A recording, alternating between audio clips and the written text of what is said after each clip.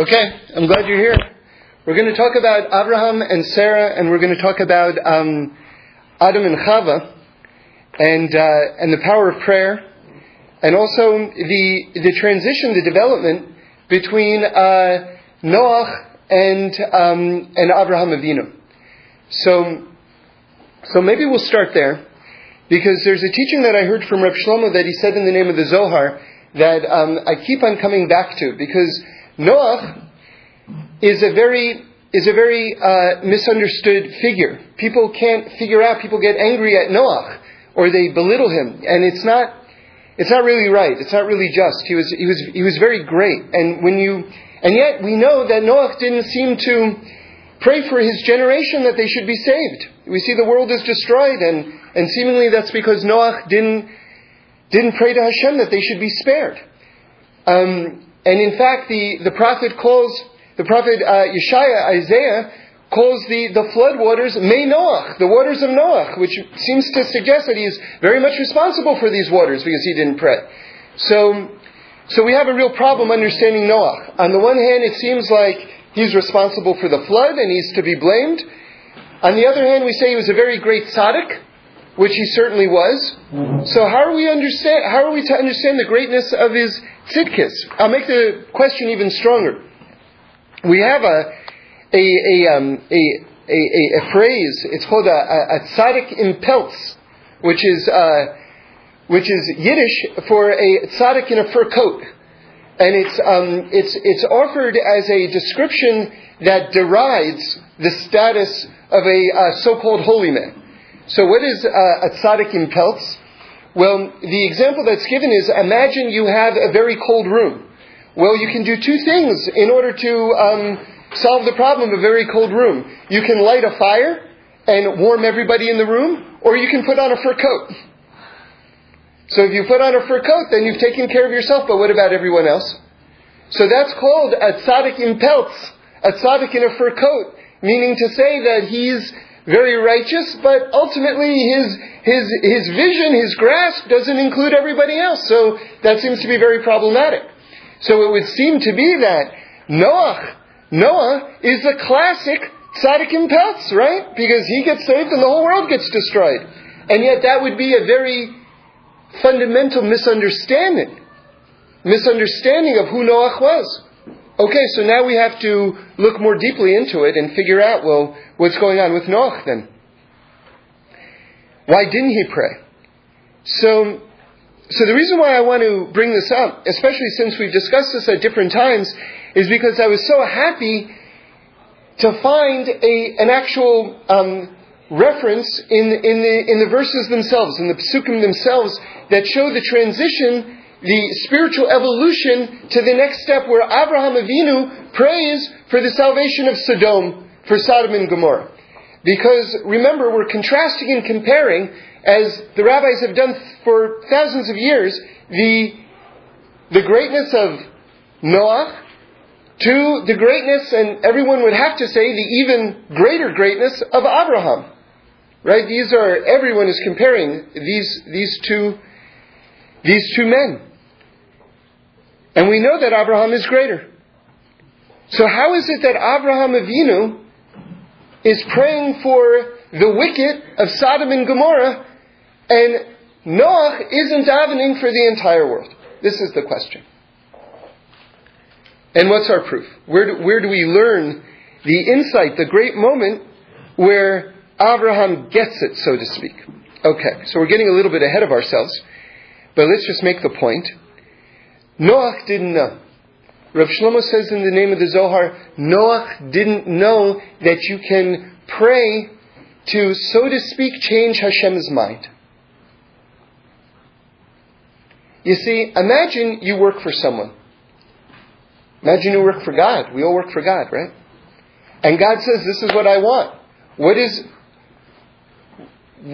your greatness? Your greatness is that, God, if this is your will, I'm going to make your will my will.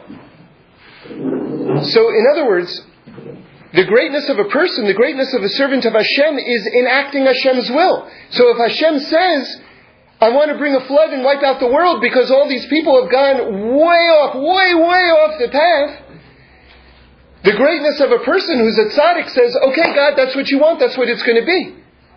So in a way, when you look at it that way, Noach seems very good, seems very, very righteous, and yet intuitively, we know that there's something wrong, because the whole world gets wiped out.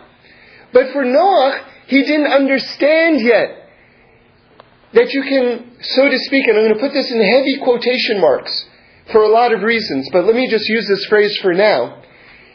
Noach didn't understand that you could change Hashem's mind. Now the reason why I use that phrase, which is ultimately an incorrect phrase, with great caution, is because Hashem doesn't change His mind. Hashem never changes His mind. And we shouldn't think that He changes His mind.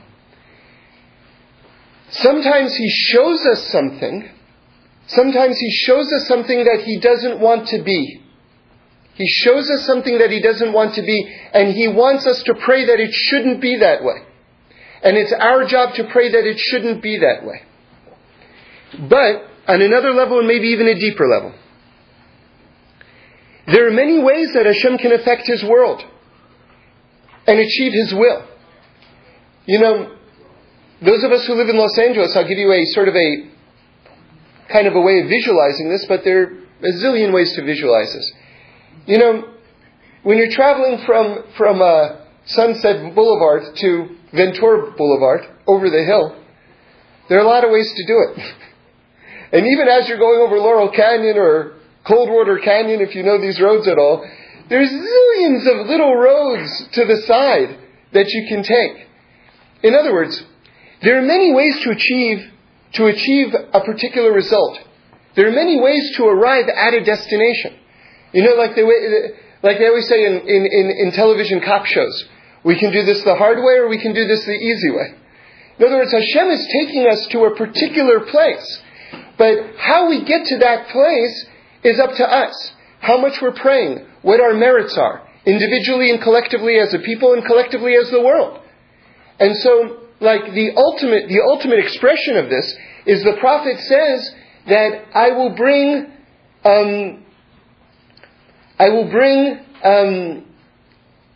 to quote it exactly, but I can't. The key word is achishena, which is that I'm going to bring Mashiach in its time.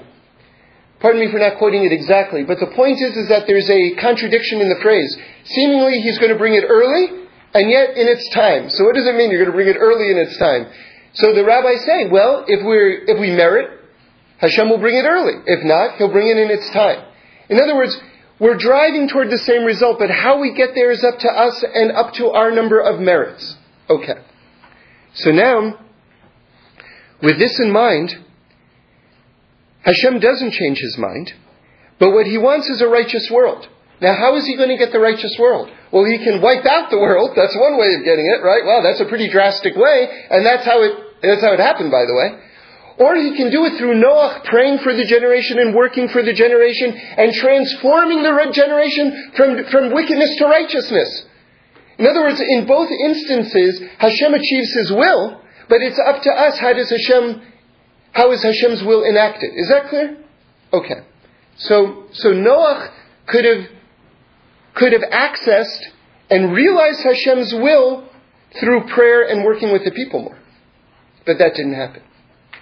Because Noach didn't know when Hashem said, I'm going to wipe out the world. Noach says, okay, whatever you want, God, that's what I want. You're going to wipe out the world? That's what it is. So there's actually, in a weird way, a beauty to that, but it wasn't deep enough. And I'll tell you what Reb Shlomo says on that subject. But first, before we get to the disconnect, the fundamental disconnect, which is going to get us back to the Garden of Eden in a moment,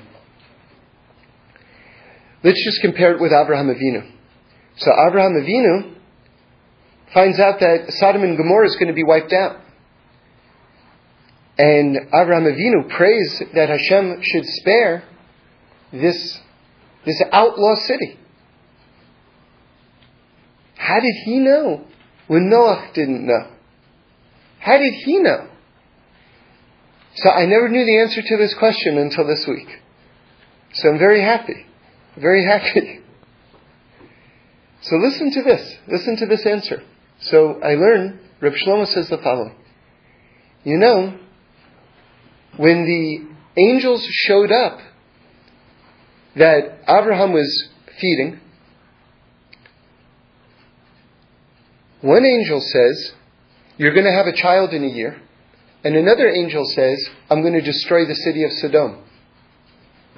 Now let's backtrack for one moment. And there was a third message also that he's going to be healed. But anyway, let's concentrate on the connection between you're going to have a child in a year and the city of Sodom, I'm going to destroy the city of Sodom. So the first thing that we have to know, Reb Shlomo says, is how much Abraham and Sarah were praying for a child. You see, you don't really see it in the Pesukim themselves. You see Abraham say, well, who's going to succeed me? But you don't see a pasuk that says, and Abraham and Sarah pleaded with God for a child. You don't see that pasuk. By Yitzchak and Rivka, you do see that they were praying for a child. But by Abraham and Sarah, you don't see that. And yet, does anyone have a doubt how much they were begging God for a child? For decades and decades, does anyone even have a question in their mind as to whether or not they were begging God for a child? Of course they were. Of course they were. So now, with that in mind, listen to this. So the angel says to Abraham,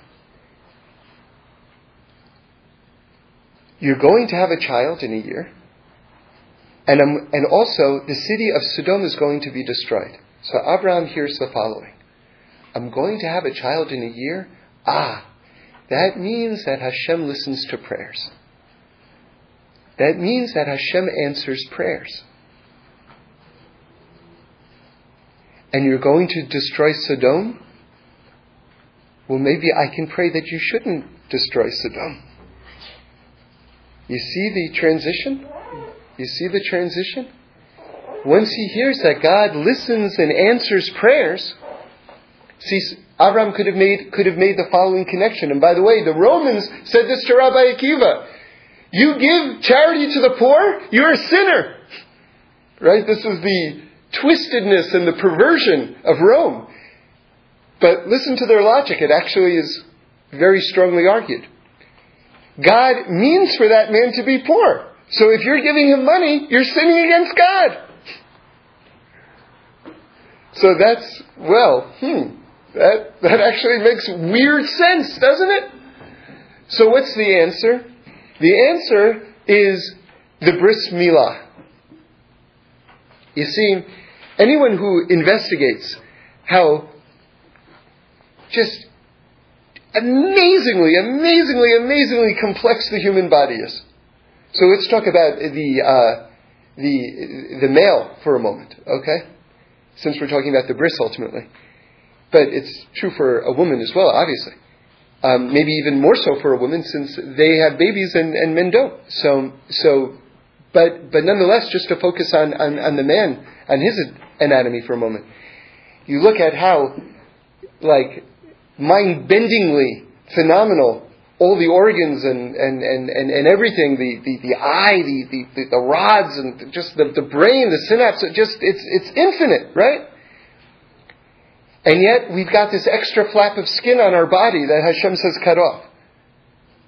Now, are you telling me that Hashem, who made this incredible structure, couldn't have created it without an extra flap of skin? Right? I mean, it goes without saying. Of course. So what's the point? The point is that Hashem makes us partners with Him in terms of the perfection of the world. Hashem says, no, I leave this job to you. You do this. So it means we have a role in terms of participating in the world and completing the world. So the Roman is wrong. Rabbi Akiva comes back to the Roman and he says, look, here's a bunch of wheat, here's a loaf of bread. Which is greater? So the Roman says the loaf of bread. And Rabbi Akiva says, well, God made the wheat, man made the bread. So God wants us to participate in terms of the world and to add and to bring it to its next level. So of course if there's a poor person, we give the poor person money. Because if there's a lack in the world, it's our job to fulfill the lack. That's our job. That's not counter to God's will. That is God's will. That's why we're created. Okay.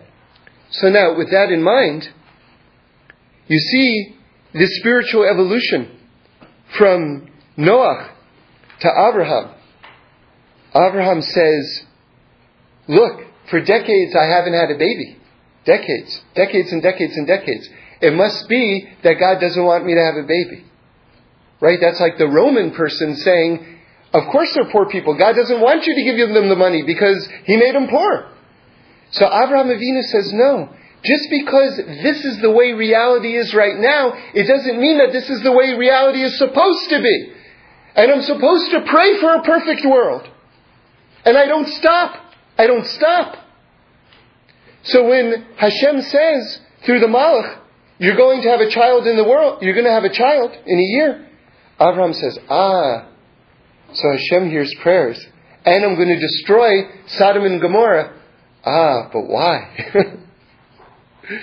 You God who hears prayers, don't destroy Sodom and Gomorrah.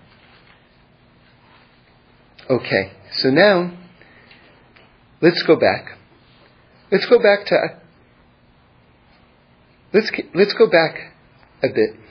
You see, during the time that I had the privilege of learning with Reb Shlomo Carlebach, and it's his yurtzeit this week, Monday night, Tuesday, the 16th of Cheshvan, if you want to light a candle. So Reb Shlomo many times spoke about the difference between the tree of knowledge and the tree of life, and different orientations. And sometimes he would say, well, that's a tree of knowledge Torah. Or, that's a tree of life Torah. Tree of life is much higher than the tree of knowledge. The current exile, the darkness of the world, all comes from when we ate from the tree of knowledge. Okay? The way Reb Shlomo put it one time, according to the tree of knowledge, 1 + 1 = 2, right? But according to the tree of life, 1 + 1 = 1. And 1 + 10 = 1. Why? Because the tree of life is telling you that wherever you look, it's filled with the oneness of God. So whatever is happening, it's just 1 + 10 = 1. And then he says, but at the same time, we also don't know. Because the tree of life tells you, what do I know? I'm saying this teaching all the time, but can't stop saying it. Reb Shlomo said, I asked him one time, how do you maintain the fire in terms of learning? You see, learning has to be like a fire. It has to be like a fire.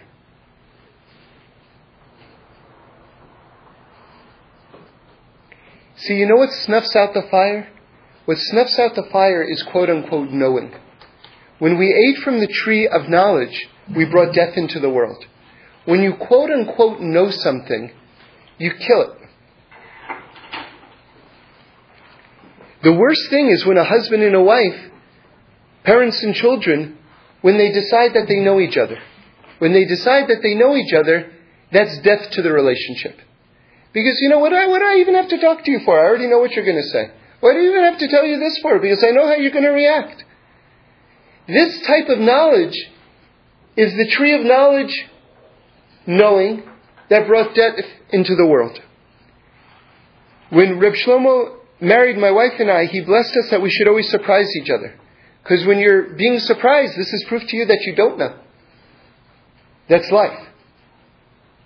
So, in terms of learning, we always have to be in a place where we have to guard against knowing too much.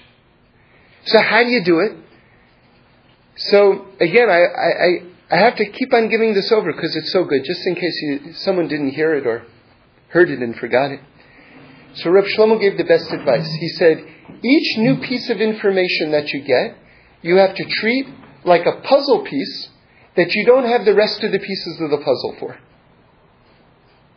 So, that's the end of the teaching, but think about the brilliance of that. Because, you see, the problem is that when you acquire something new, you're focused on that which you've acquired. And so you're in a place of having and knowing. I just learned something new. I know now. I didn't know, now I know. You're in a place of knowing. This closes you off to the ultimate mystery of creation and the infinity of God.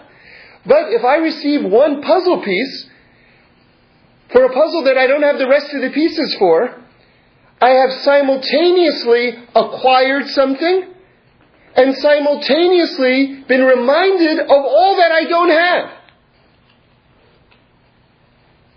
So it's a perfect check and balance. You know, but at the same time, you know that you don't know. Okay. Very important.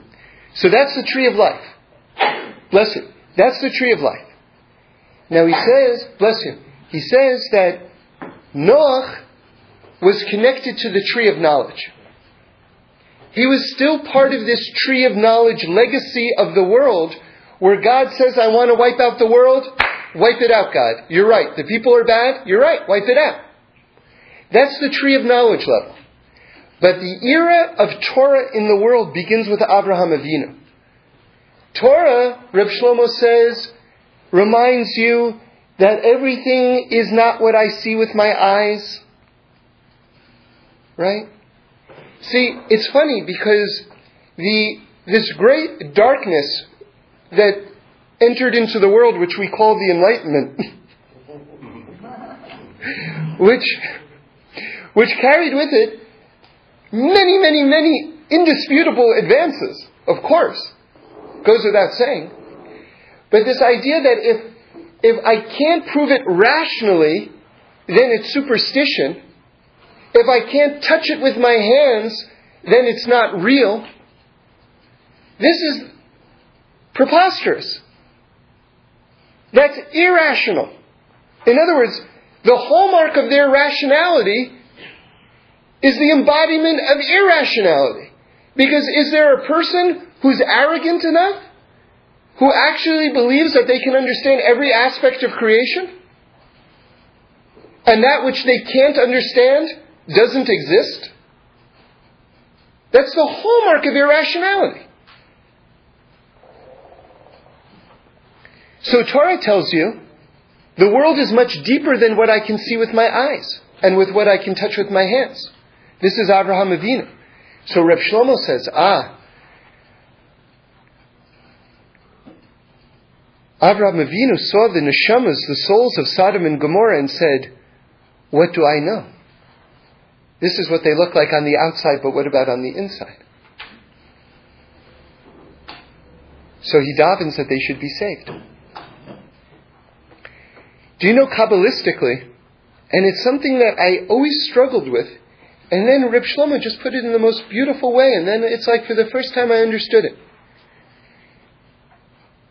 Kabbalistically speaking, do you know the generation of the flood comes back as the generation of the Jews in the desert? Did you know that? So I couldn't wrap my mind around that for many, many, many years. It just didn't make any sense to me. How could it be that the generation of the flood, which was like, you had men marrying, calves and chickens and bears getting married, and people composing, marriage hymns to, animals and people getting married. You had interspecies breeding, and not breeding, but marriages, and it was, and people were so wise in their corruption.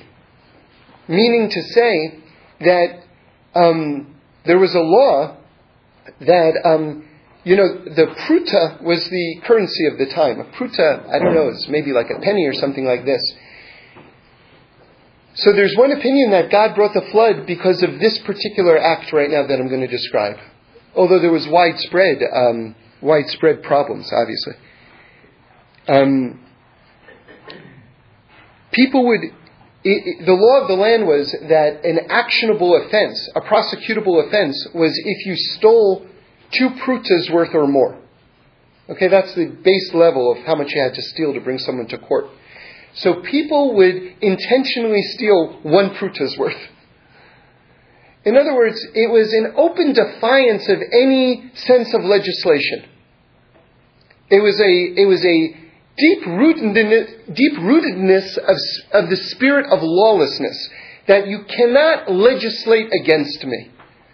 So to a people who intentionally stole 1 pruta's worth, to flaunt that their actions can be, guided by something higher like law, God said, well, listen, if that's your fundamental approach to life, there's no dealing with you. Okay, so that's, according to that opinion, why that was the final straw that brought on the flood. Okay. So given the widespread unrighteousness of the generation of the flood, you're telling me that's who we are in this room today?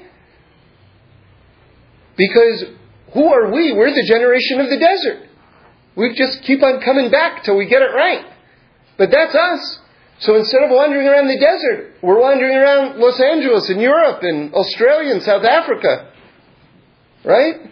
But it's still us. It's the exact same people. It's the exact same Torah. We're just waiting to get it right. So we're the generation from the flood? How does that work? That was a holy generation. So the way Reb Shlomo put it was, the generation of the flood, just like we said that Avraham Avinu saw past the outside and he saw into the inside. He saw that even those people in Sodom had a degree of holiness to them, and to pray for them. So it's also true of the generation of the flood. So Hashem brings them back, and He makes them work very, very hard to fix what they did wrong. That's the work in Egypt. That's the enslavement of Egypt. So we always learned it, that's the crucible in which Hashem made the nation of Israel. Right? That's the standard way of learning it, which is all well and good. That's also true. He forged a nation through the slavery and the servitude of Egypt. Right? That's how people say it, right? That's also true. But on a deeper mystical level, that generation from the flood had to work really, really hard in order to correct all the wrong things that they had done. And then, after they did that, now they're ready to receive the Torah. And remember, don't forget that it says that the generation of Noach was supposed to get the Torah. Remember, all the connections. That, the flood was 40 days. Moshe was on Mount Sinai for 40 days. Moshe is the reincarnation of Noah. Okay? Torah is compared to water.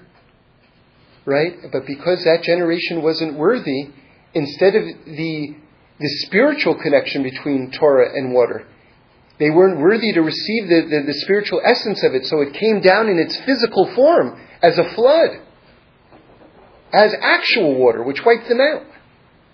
Okay? So if you see, the generation of the flood was supposed to get the Torah. Now all it comes together. Yeah. Now it makes sense. They come back, they work it off in Egypt, and then they get the Torah for real. All right, now it makes sense. All right, so Avraham Avinu, this is already learning on the level of the tree of knowledge. Of the tree of life. This is the deeper thing. What do I know? It's more than what I see with my eyes. We have to say, the beautiful Torah that I heard from Reb Shlomo in the name of Reb Tzadok HaKohen, everyone says the world is getting further and further away from God. Reb Tzadok says, I say, the world is getting further and further away on the outside, but coming closer and closer on the inside. Meaning to say that a lot of times you can look at someone else and they've got orange hair and a mohawk and tattoos and everything like this, and you say, this person's ready to put on tefillin, right? Are you crazy? And the answer is 100% yes. Because people, they need to check everything out. So it looks like on the outside they're getting further and further away. But what are they doing? They're trying this thing and they're saying, the truth's not there. And they're trying that thing which is even more extreme and bizarre. And they go, the truth's not there. And then they try that and they say, that's completely unsatisfying. And at the end, after they've tried everything, they go, okay, now I'm really ready for the truth. But what do they look like on the outside? Like you'd never talked to them. And on the inside, they're absolutely ready for Torah. Okay, so now that we're connecting Abraham back to the tree of life, now I want to share with you something special. Something new. Something new. Maybe it's something new. I don't know. I just came across it about an hour ago.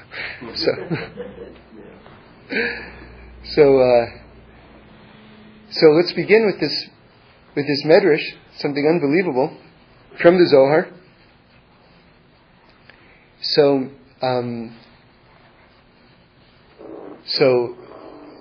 everybody knows that all the patriarchs and matriarchs, right, except for Rachel, are buried in Mars HaMachpelah, the cave of the patriarchs, right, in Hebron.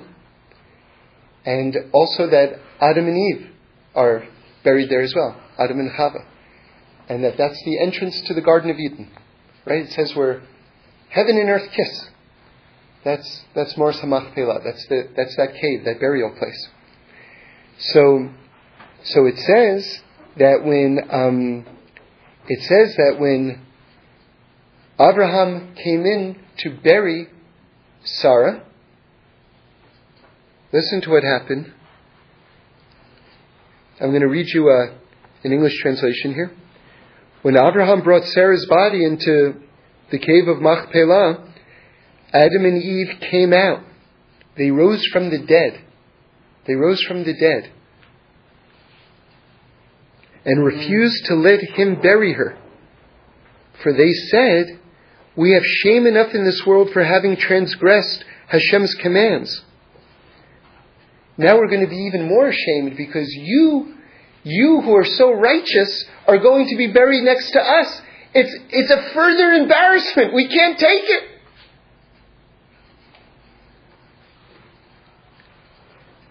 And Avraham Avinu says, I am ready to appease Hashem on your behalf so that you'll never be ashamed. Meaning, Abraham says to Adam and Chava, don't worry. Abraham and Sarah, even though Sarah had passed away at that point, but she had finished her job in this world.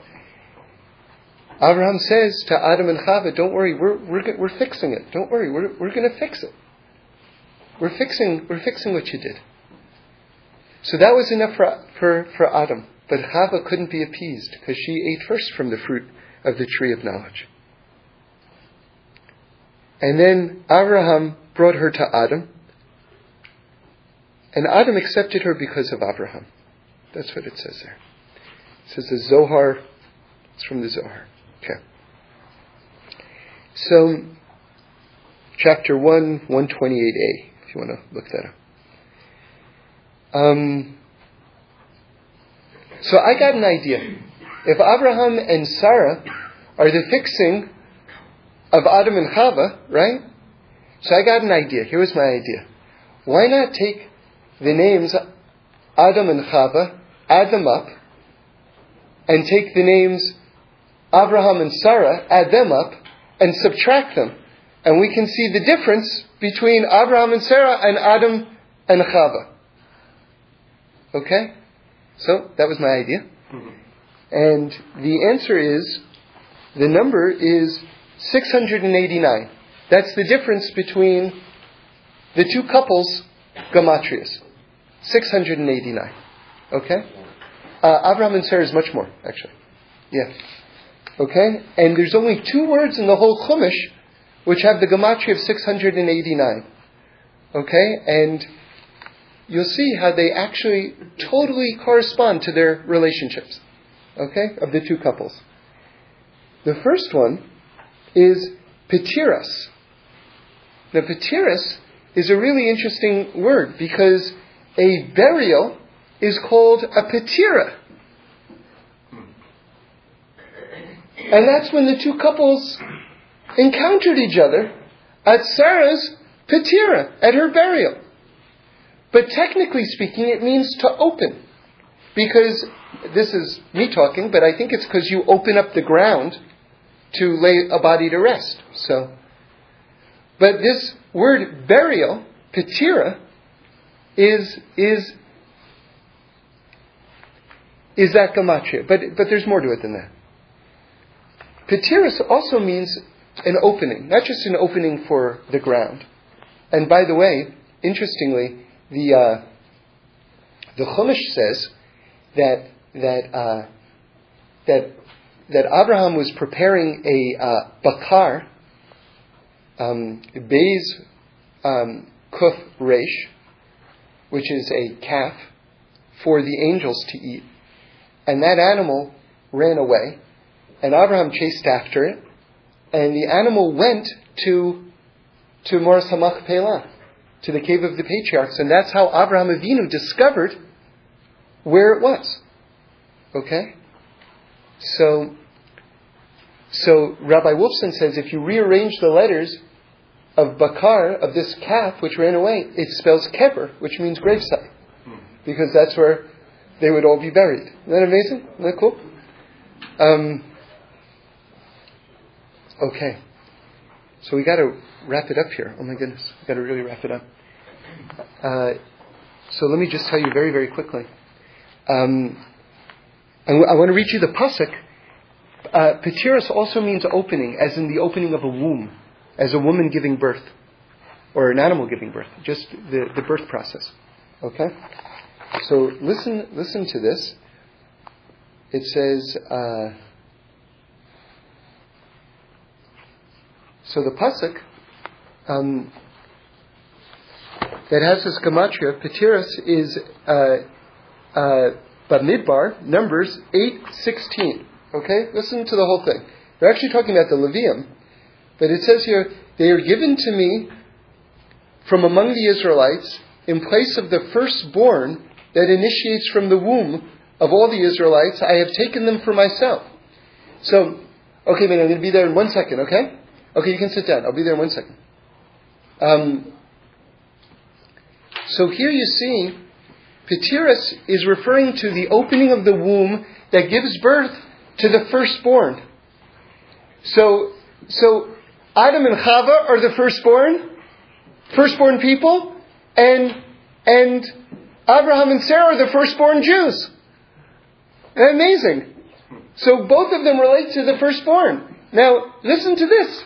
What did we say? We said that Abraham and Sarah are fixing Adam and Chava. So the second gematria, which has the shared number of 689, is La'achar Risam, their later end. Okay, so now think of these two couples, and hear this pasuk. This is from Hazinu. Okay, 32:29. You ready? If they were wise, they would contemplate this and understand what their end will be. Because what started with Adam and Chava, what is their end? Abraham and Sarah, who are coming to fix. If they were wise, they would understand what their end would be. In other words, where was their lack of wisdom? Not following the will of God, right? Okay. So I just want to end with a story that I heard from Rabbi Avram Greenbaum yesterday. So those of you who aren't familiar with him, he's a Breslover Chassid, and has spread the teachings of Rabbi Nachman far and wide with many books, and wonderful teacher. And he told this story, and I want to leave you with this story. He says, remember, the reason why I'm bringing this up is because what was the spiritual evolution from Noach to Abraham? Abraham realized that Hashem listens to prayers, and if that's the case, just because this is the way it is right now, doesn't mean that's the way it has to be. Abraham heard that he's going to have a child, and that Hashem wants to destroy Sodom. So he goes, okay, if I'm having a child, that means Hashem hears prayers. So I'll pray that he shouldn't destroy Sodom. Okay. So now with that in mind, listen to this, because this opened up a lot of gates for me, personally. I just heard it yesterday, but it's a strong teaching. So, Rabbi Greenbaum, said the following. He said that he was in Uman right after the collapse of the Soviet Empire, and so there were many more people who were going to Rabbi Nachman's gravesite for Rosh Hashanah at that point. And at one point, I guess it was after Rosh Hashanah, the Ukrainian military sent 2 military helicopters, each which fit 40 people, so room for 80 people, and as a gesture of goodwill, seemingly, they were offering to send them all around to the kever of the Baal Shem Tov and to the Berditchever Rebbe. It's okay, Barry, don't worry. So that's great, because if you do that by car, apparently you can do it. I know people who have done it, but it's very exhausting. And here you can do it in a helicopter and go much faster. So it's good. So he's waiting, and it's like this tremendous opportunity, and you're going to be taken by helicopter, and it's fantastic. And they take the first 80 people. He's number 81. And he's devastated. He's just standing there. The helicopters are leaving, and he's devastated. And he's so depressed, he said. And then he said, how can I be depressed? I'm here at Rabbi Nachman's gravesite. He said people would have given their right arm to get here, and here I am, and how can I be depressed? So he starts davening and dealing with this, and he's davening, and he says to himself, you know what? He gets it into his head, you know what? I'm going to pray, and I'm going to pray everything I would have prayed at the Berditchever's gravesite, and I'm going to pray everything that I would have prayed at the Baal Shem Tov's gravesite. And then he starts praying, and then he says, I'm just going to pray for everything. Even though I'm not there, even something that I think is impossible, I'm going to keep on praying. So he says, I'm praying that I'm going to learn the entire Shulchan Aruch, and I'm praying that I should learn the entire Talmud and the entire Talmud Yerushalmi and the entire Zohar, and he's going book after book. And then he says, and I'm davening that I should be in the Beis HaMikdash, and that I should sing with the Leviim, and that I should be by the Korbanos, and that I should be lighting I should be there with the lighting of the Ketoras, the incense offering. And he says he's davening, even things that are impossible. He's davening.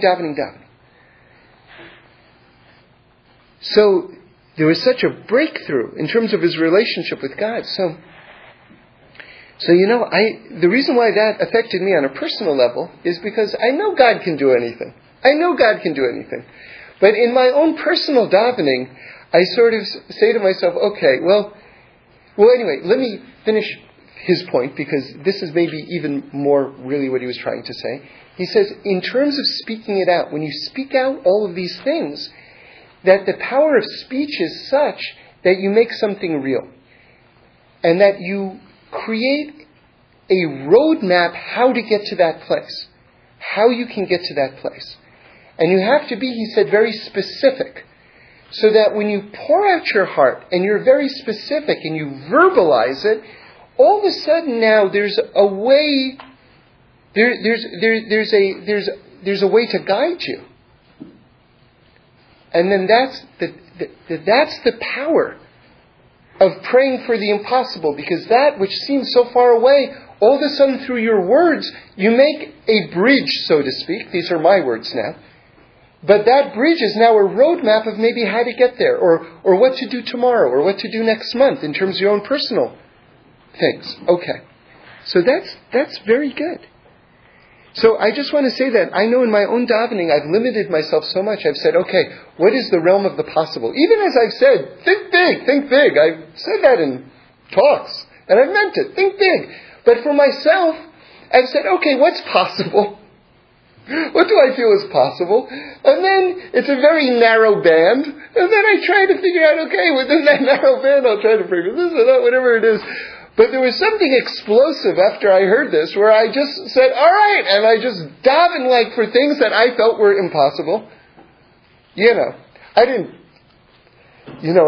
daven, and now I should have a special suit that shoots lasers out of my hand, and I should fight crime and fly over the fair metropolis. No, I didn't. Not stuff like that, but you know what I'm saying. And it was a tremendously liberating thing. It was a very good thing. And then you speak it out, and then, okay.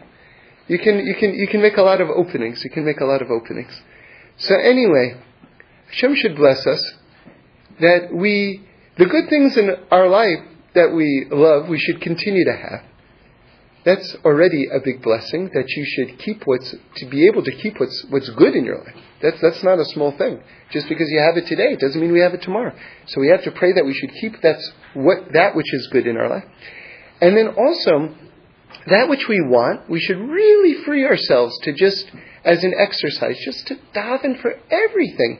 Even things we don't feel as though we can get, but to be very specific, and then to allow those words to guide us to the next step. And you know something? Last week I said something, which was that a lot of times we're operating in a particular way, and we're not getting what we want. And I compared it to being in a certain lane of traffic. And sometimes you're in a clogged lane, and for some reason everyone's in this lane, and if you just switch over to the next lane, there's no traffic. And it happened to me this week. It hadn't happened in years. And I'm going like 1 mile an hour, and then I thought, I wonder what's going on in this lane. And it just shot through. And I said, that's what I was talking about. So if you're doing something one way, maybe try another. And of course, the main teaching is we've got to have, if we're having our head in the clouds, that's fine. By the way, I just found out that the gematria for my name, right, also means in the clouds.